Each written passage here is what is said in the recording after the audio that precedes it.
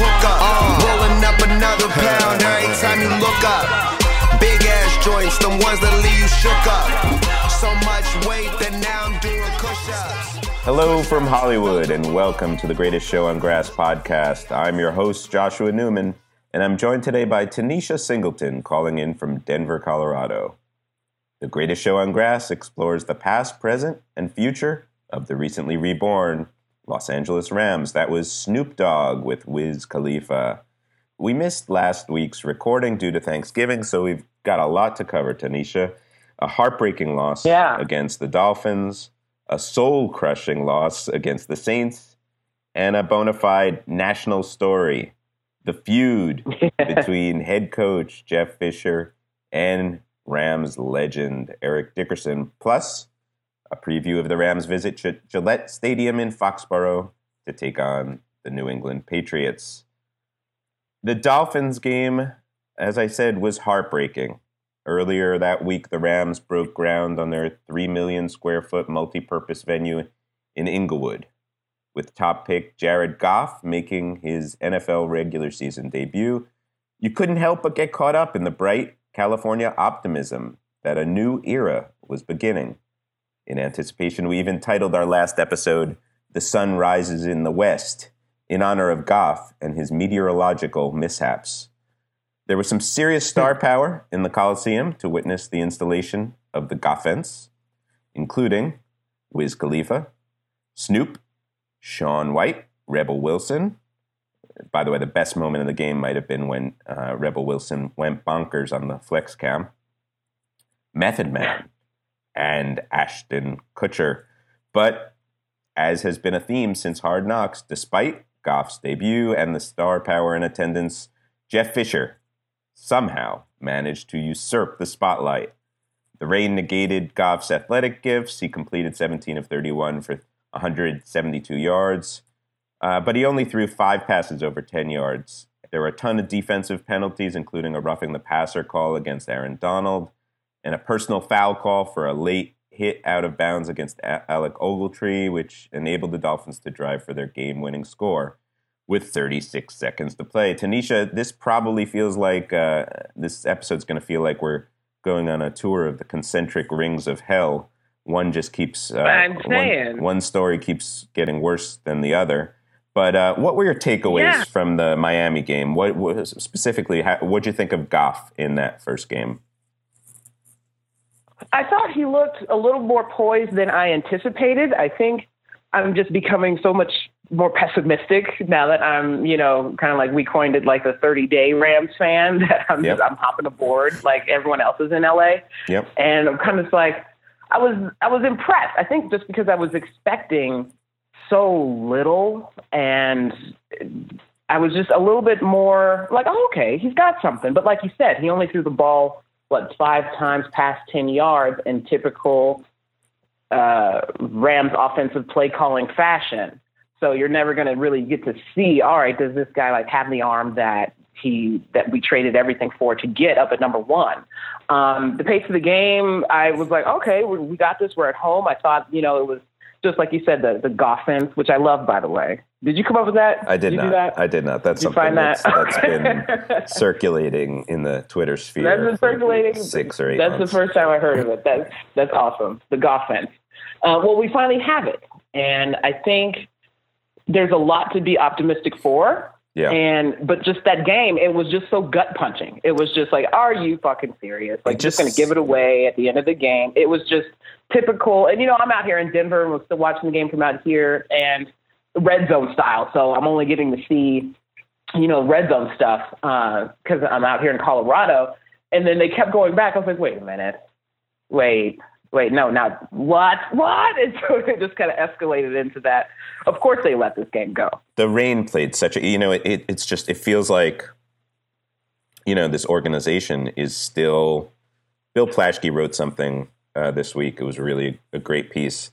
His exact words I don't remember, but he said something to the effect of, the team is still stuck in a St. Louis state of mind. Mm-hmm. They might have changed cities, but it's the same organization. It sort of seems when it starts raining in Los Angeles, it's sort of no one knows what to do at all. It does sort of seem like the team is not quite yet here in a way. The showers raining upon the Rams parade. The stage is so large. We wait, 10 games into the season to see Goff. He finally makes his way onto the field, onto the Coliseum. And the rain pretty much all but neutralizes an already pretty neutral passing attack. So it was really hard to judge. I think Goff in the first game. I agree with you. I liked his poise in that game. That was my big takeaway. My big takeaway from that game was he doesn't look like. I don't know if he's a great NFL quarterback yet, but he doesn't look like the panicky kid. He doesn't look lost. That was lost. Yeah, he doesn't look lost in that preseason appearance or two that he had. Right. If the Dolphins game was heartbreaking, the Saints game was utterly soul crushing.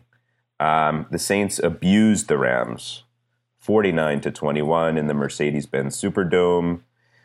They had 555 yards of total offense, 7 touchdowns. On the bright side, Jared Goff, I think, continued to impress. He had a really beautiful toss to Tavon Austin, 24-yard touchdown pass.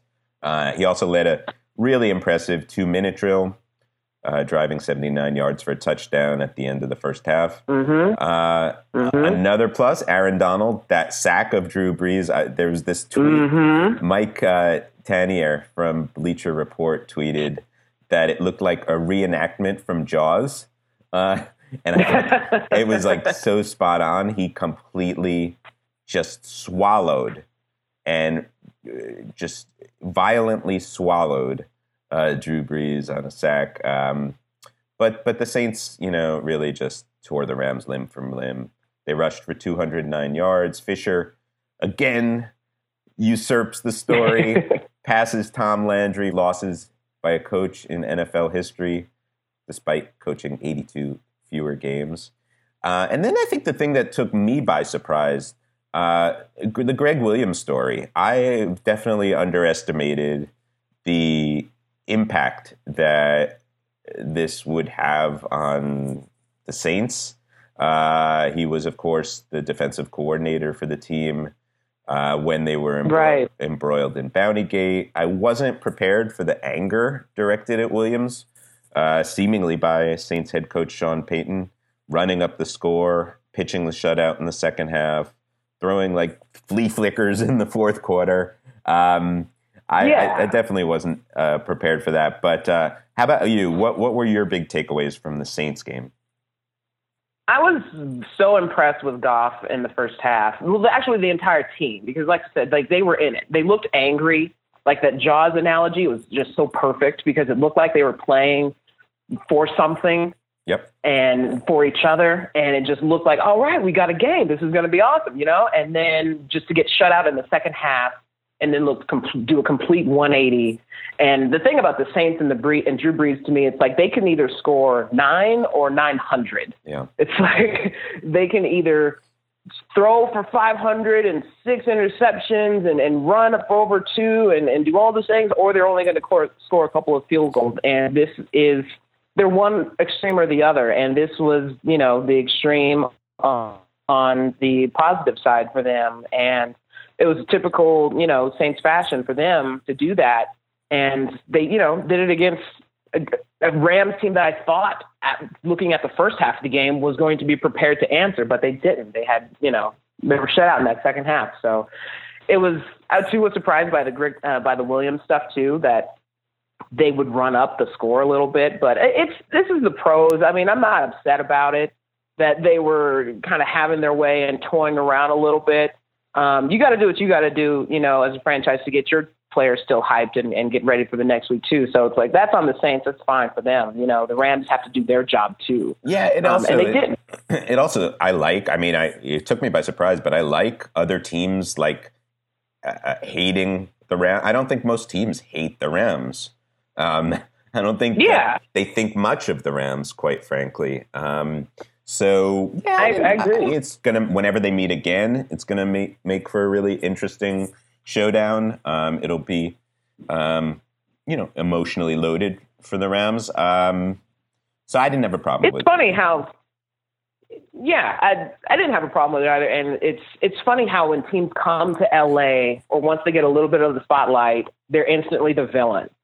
And this is probably for a topic for another time, but when we talk about villains in sports and why we need them, it's so interesting to me, because the Clippers have kind of been like that villain in the NBA. Now it's the Warriors because they're just loaded with star power, but everyone hates the Clippers too because they're getting all the national attention, all the spotlights, all the commercials. You can't get enough of Blake Griffin and Chris Paul and all these commercials, and you just can't get away from them, so to speak. So with the Rams, they had Hard Knocks, they had the draft here, they're moving to LA, they're getting a brand new stadium, they're getting all this attention, and the rest of the league is like, well, I don't give a fuck. Yeah. It's here. Take this. Take 49. Yeah. To be fair, there's been some hatred or ill will towards their defense the last few years. The idea that they played dirty. There was that LaMarcus Joyner hit on Teddy Bridgewater last year. Bruce Arians has been a big believer that the Rams play dirty. But the location stuff, I think, makes. I think the biggest problem is irrelevance. That's the biggest thing to worry about. Totally, especially in Los Angeles. So if we get the reputation as the bad boys of LA, that's fine. That's great. Cool. I'll take that. I'll take that any day. It beats the same old sorry-ass Rams.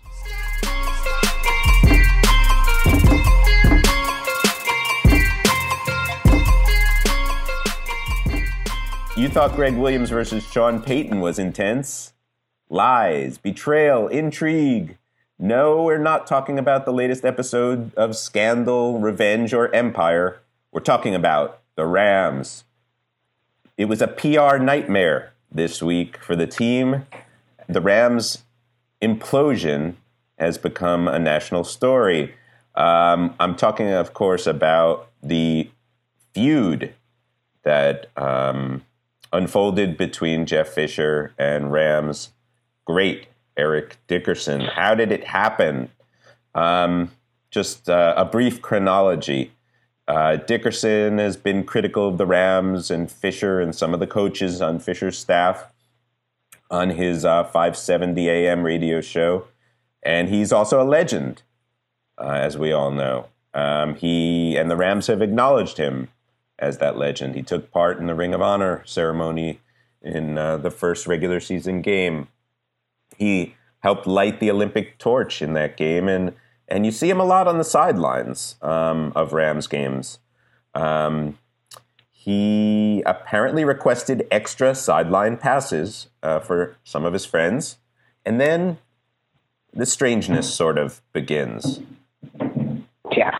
Jeff Fisher calls him up and tells him, no, how about you guys go to some luxury suites? In which case it seems like Dickerson politely hung up.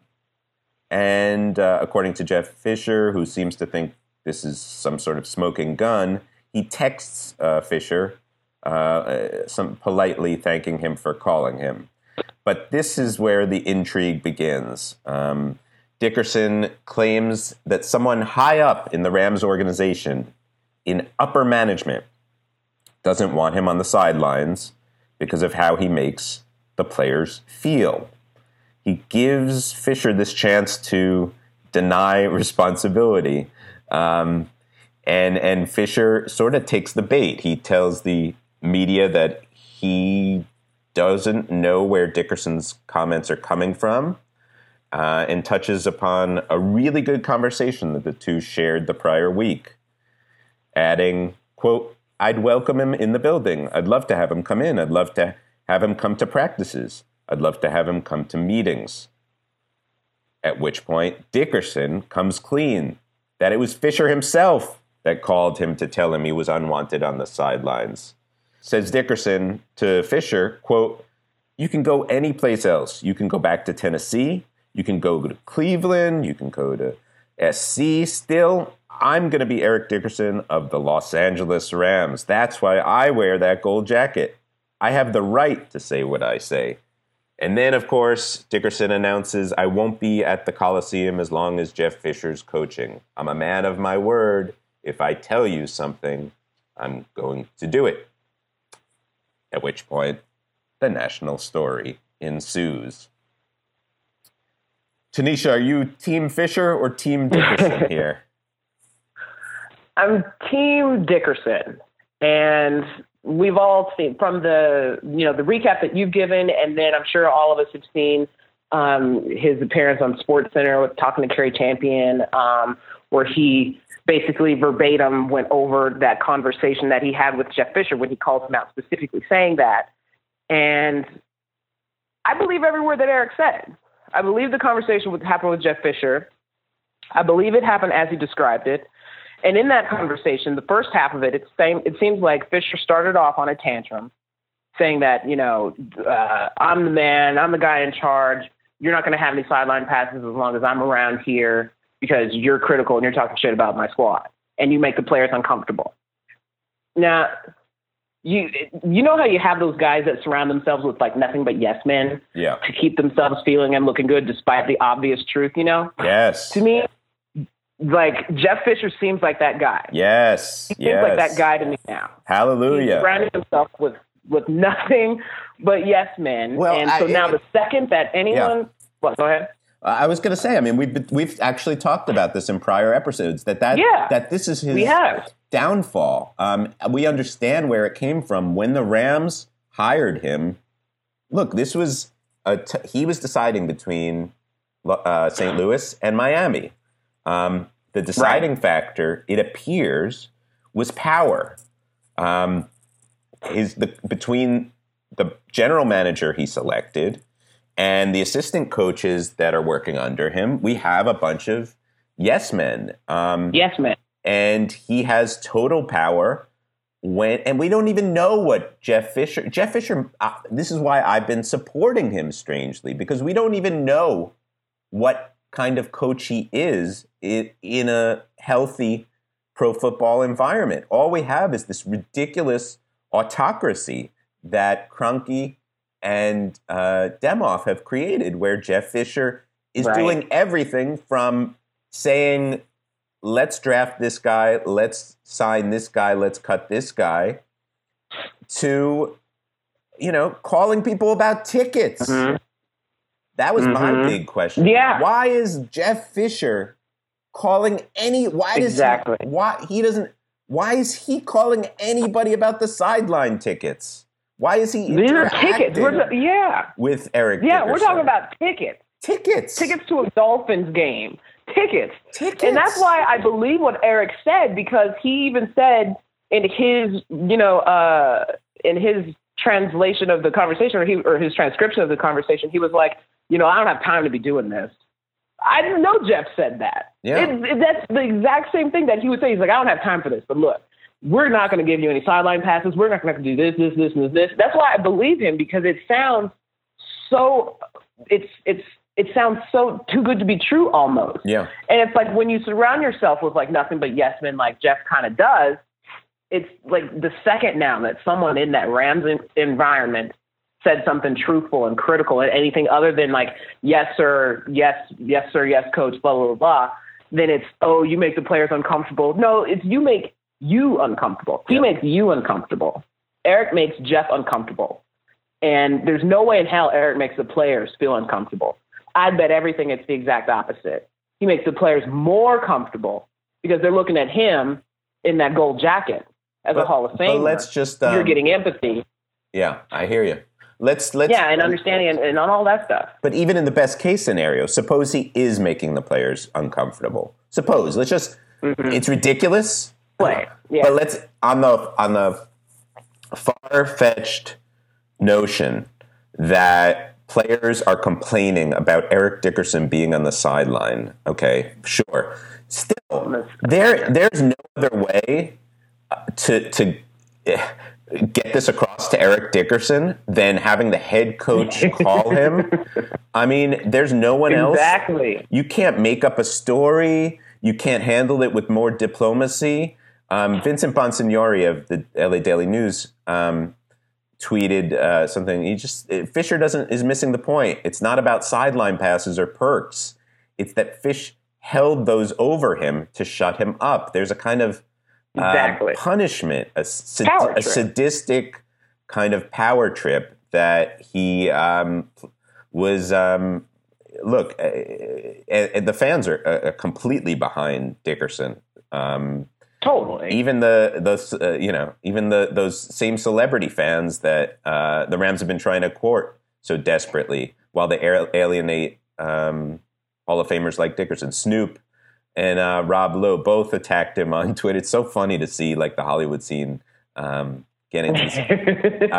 Freddie Prinze Jr. actually said something really interesting on Mason in Ireland. He was filling in for Ireland this week. He said he compared Jeff Fisher to Dwight Howard in that, like, people can see in this town when you're weak and insecure.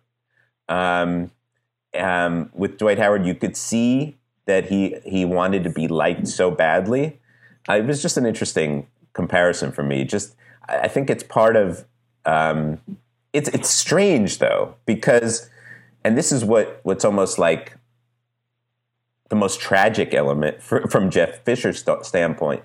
The only thing that Jeff Fisher does well is handle these sort of things. Handle personalities, own a narrative, leave people feeling good about things when there's really nothing to feel good about. This is the only thing he does well. Everything else he's not that good at.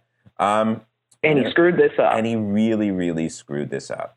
The one thing you got going for you and you fuck it up to like the nth degree. This was, to me, like, it just showed like I don't know if like the hot seat that he's been sitting on has just got a little too hot. And so his ego just took over and he picked up the phone and just did it himself. You know what I mean? And then, cause it seemed like, in the second half of the conversation, as Eric translated it, it was Jeff had the icing all over his face and he was trying to make you believe he wasn't eating the cake. He was like, no, I want him on the sidelines. Are you kidding? We just had some miscommunication. Like, great image. No, the players want him there. I want him there. Like, what are you talking about? Well, it's like I didn't realize your mustache was so white. Yeah. Right. It's like, oh my God. Like, I didn't mean that. I didn't say that. Like, yes, you did. Like, you just said the players, that he makes players uncomfortable, and now you're like, no, we want you there. So he did like a complete 180 trying to save face, but he needs to be smarter than that. And he's not deaf. Like, he knows he's already been on the coaching hot seat. And so, and if he had any issues with him giving him sideline passes, you squash it, you give it to him anyway, because you know who he is, you know what he's done, you swallow your ego, and you just take it as an opportunity to, if you really do want to kind of squash this beef, go up to him and be like, hey, glad you're here. Anytime you'd like to talk about what's going on here and what we can do to get better and win games, we'd love to have you. Look, you don't talk shit and then back out. It's a tricky scenario. Look, I get that it's a tricky scenario because these living legends have so much power vis-a-vis an organization, even though they're not necessarily employees of the organization. So it can be dangerous, but the Lakers did a lot better. Magic Johnson, a lot of people have been talking about how critical Magic was of the Lakers over the last 4 or 5 years. He gave the Lakers tons of headaches, but Namath and the Jets. Namath, yeah, absolutely. Jim Brown and the Browns. You either ignore it or you make that extra effort to call and talk about it, talk it out. It does require kid gloves. I realize that. Especially because, like you said, that living legend, he has so much more power and influence with fans and the court of public opinion. And once that decision is already made, there's nothing you can do to sway the court of public opinion other than win. And he hasn't, with that record that you started saying with, that he's now, tied for sixth most losses ever and having played 80-some less games? He's got second. He owns second now. He's just got... He owns second now. Yeah, he's just got one person to pass, and he's probably going to do it this year. Yeah. The only thing that makes public relation nightmares like this kind of go away is winning and performing well. And with the schedule coming up, it doesn't look like that's going to happen, especially next week against the Pats that we'll get into. But this is just one of those things like you have to be delicate with. And the court of public opinion, this is it. This is the final nail in his coaching coffin. And you disrespect someone like Eric Dickerson, who the fans are obviously going to team with him and side with him on this. You're going to get now a hell of a lot more. It's not going to be, we want Goff chants anymore. It's like Fire Fisher posters are going to be up now. I immediately, as soon as this is Fisher's Waterloo. I feel like this was totally it. And it's ironic because no coaching decision on the field will end up doing him in the way that this mishap off the field will do him in. How about Eric Dickerson, Tanisha? How did you feel about his participation in all of this? Do you see him purely as the victim, or are there things he could have done to make this not go over quite as poorly, or was that the point? Do you think he was trying to, not just avenge a slight, but go after the jugular, get Fisher off the sideline of his favorite team? I think Eric could have let this go away quietly if he wanted to, and he's not. He doesn't want it to go away quietly. He went on a media circuit. This was the national news headline of the day, and it was on every show, and people are still talking about it, and he won't let it go away. And I could see how that can rub some people the wrong way. Like, come on, man, you're talking about tickets. Like, well, if you're Eric Dickerson, just give me something. Like, both sides, I think, could have handled it a little differently, Fisher and Dickerson, but I don't blame Eric for doing this at all. And I don't think he's trying to play it up to get some type of relevancy. Like, he's Eric Dickerson. He's already a legend. Like, he doesn't need to do this. I think he knows what influence and what power he has over Rams fans and over the Rams organization. And if he can use this as an opportunity to better the team, he will. Yeah. So you think, I was sort of insinuating this in my play-by-play capsule summary, but that purposely holding back, sharing that it was Fisher that called him that first time. Yeah. You think that was deliberate? Yeah. You think he kind of rope-a-doped Fisher into sticking his foot in his mouth a little bit more before finally revealing that it was Fisher?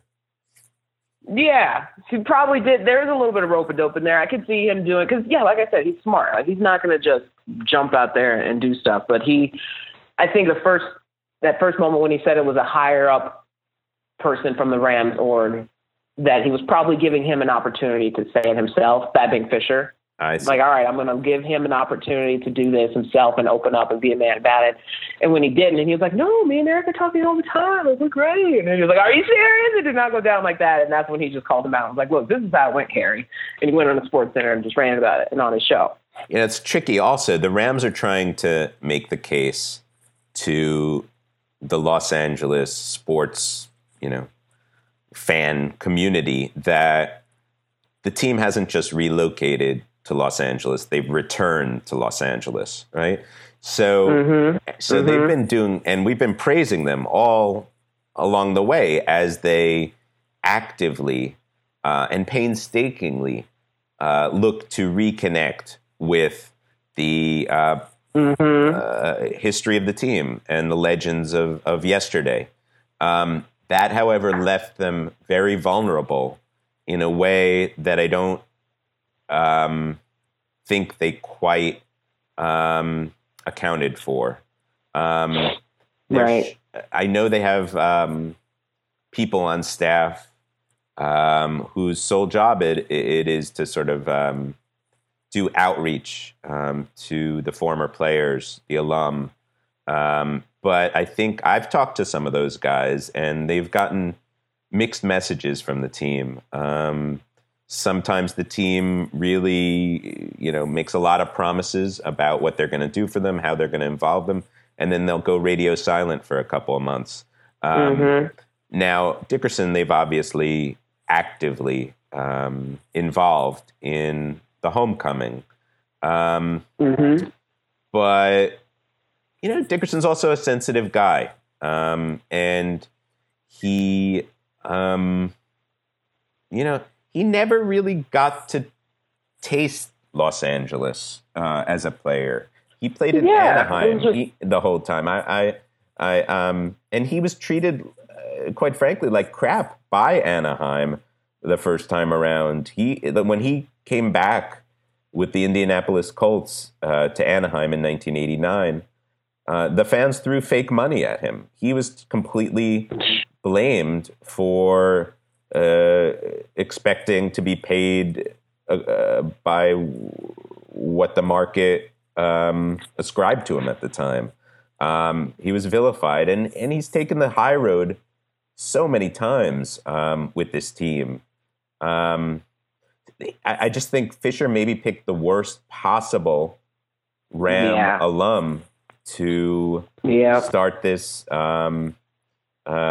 feud with. And, December 11th, when the Rams return to the Coliseum, I mean, they might as well hand out goggles at the gate, because there are going to be so many number 29 jerseys there. Yeah. But I guess before we talk about that's a couple of weeks away still, we should probably move on to talk about next week's game.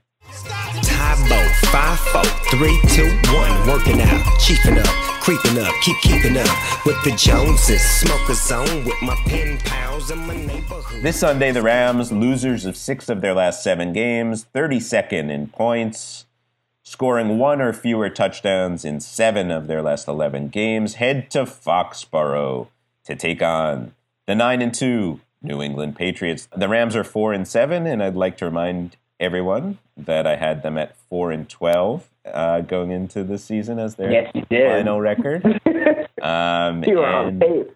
With the Pats, Falcons, and Seahawks ahead of us, the next few games might feel a bit like a funeral procession.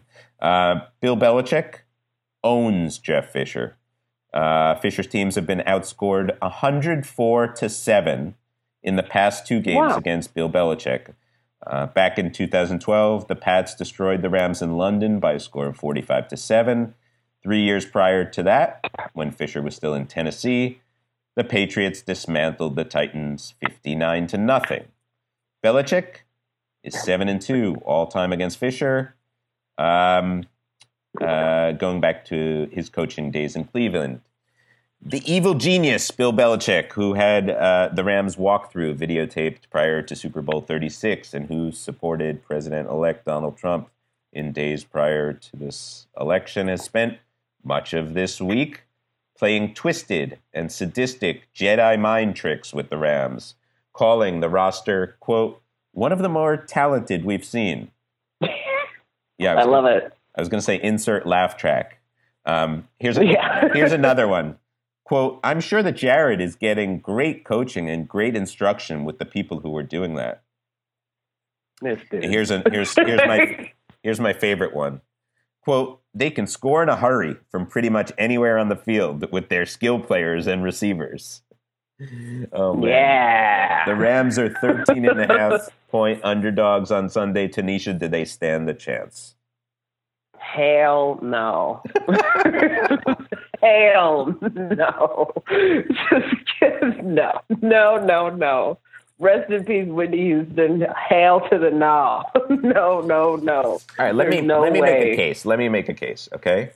So, okay. Did you pick them to win this? I did pick them to.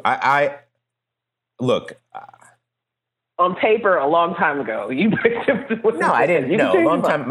Originally, I had this as an L. It was that Carolina one that I thought would be a win. Okay. But I did have this as an L. But honestly, it wouldn't shock me if they pulled this off. And let me explain. I don't think New England is playing their best football right now. They struggled a bit. True. On the road last week against the Jets. I don't think Gronkowski is going to play. Right. Brady also is a little nicked, but I think he will play. So if there was a time to face the Patriots, maybe this is it. You're getting them, a little black and blue. They're a little bruised up. The Pats lost. So maybe there's a chance. Yeah, they lost in Week 10 to the Seahawks. The Rams have beaten the Seahawks. I mean, you can pretty much use the transitive property to prove that anyone can beat anyone in the NFL in a given week. Yeah. But still, I think the team is going to be. For all you can say about Jeff Fisher being, on his way out. Or deserving to be on his way out, I still think he has the locker room. I really do still think he has the locker room, and I think the players could rally around him and see this as an opportunity to save their beloved coach's job. That could also translate into just a competitive first half and a blowout in the second half. I don't know that they're going to win this game outright. But then again, I gotta say, I just sort of hate the way Jeff Fisher just owns the story. Every week it's about Jeff Fisher. Yeah. This has turned into like Survivor, the Jeff Fisher edition. It's not football anymore. We haven't talked a lot about the guys on the field this week. Goff against a defensive mind like Bill Belichick. Belichick can really disrupt even the most accomplished veteran quarterbacks. It's not a great situation for him to be in. 13.5, I don't know. I think I take the Rams getting 13.5, but I think it's going to be a tough one for them.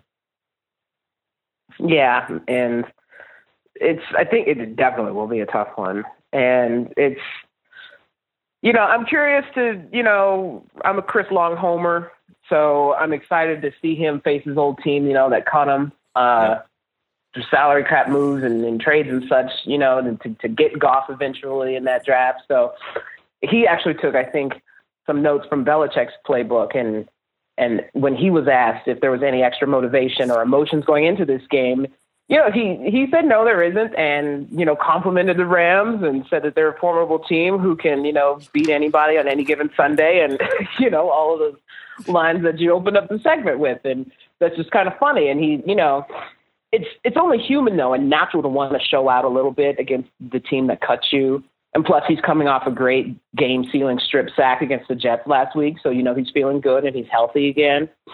So I'm happy for him. I'm not a Pats fan by any stretch, but I root for Chris Long as an individual. Yeah. So I'll be looking for him. But otherwise, there's no chance, and I think this is going to look a lot like the second half of that Saints game. I don't think the defense is as bad as they showed themselves to be. I know they're not. Look, that's a great offense, ton of weapons. The coaches didn't have the team prepared for what was going to hit them. They're the first to admit that. They get outcoached. I don't think they're as bad as they looked. The Rams have played really well against some really good quarterbacks this year. Most likely, it's not going to be a win. I think that's safe to say. But I hope they can at least show what kind of defense they have in this game as they go up against Tom Brady and all his entire arsenal of weapons. Yeah, I just want to see signs of what the Rams can potentially be. You know what I mean? Yeah. Like, I just want to see I want to see some rush in the quarterback. I want to see Goff poised again, like he did in the first half of that Saints game and in the Dolphins game in his debut. Every organization envies the Patriots, and quite frankly, when Tom Brady's your quarterback, there's a kind of trickle down. Probably you ascribe things to the organization that are really just the product of winning, which is pretty much the product of Tom Brady. But this is kind of, it's not easy to watch a game, watch your team go up against the Patriots, especially in New England. You feel a lot of envy, I think, for the incredible ride that this team has gone on. And you imagine, you fantasize about having a similar ride. And you really want Jared Goff to succeed. You want to be able to see those glimmers of brilliance. You're right. So that you can fantasize Show me something. About the future. Right now, we don't have a number one pick next year. There are rumors that Coach Fisher will be returning. And the team doesn't have a great track record acquiring free agents. So it's easy to worry that this is all that there's going to be for the next couple of years at least. So really it's about, hoping that I think Jared Goff can at least fuel that fantasy that things might be better someday soon. Thank you for listening to The Greatest Show on Grass. If you like the show, please subscribe, rate, and then review it on iTunes. And recommend it to Rams fans in your lives, whether they've been rooting for the team for 30 years or 30 days. Got the hook up, rolling up another pound every time you look up. Big ass joints, the ones that leave you shook up.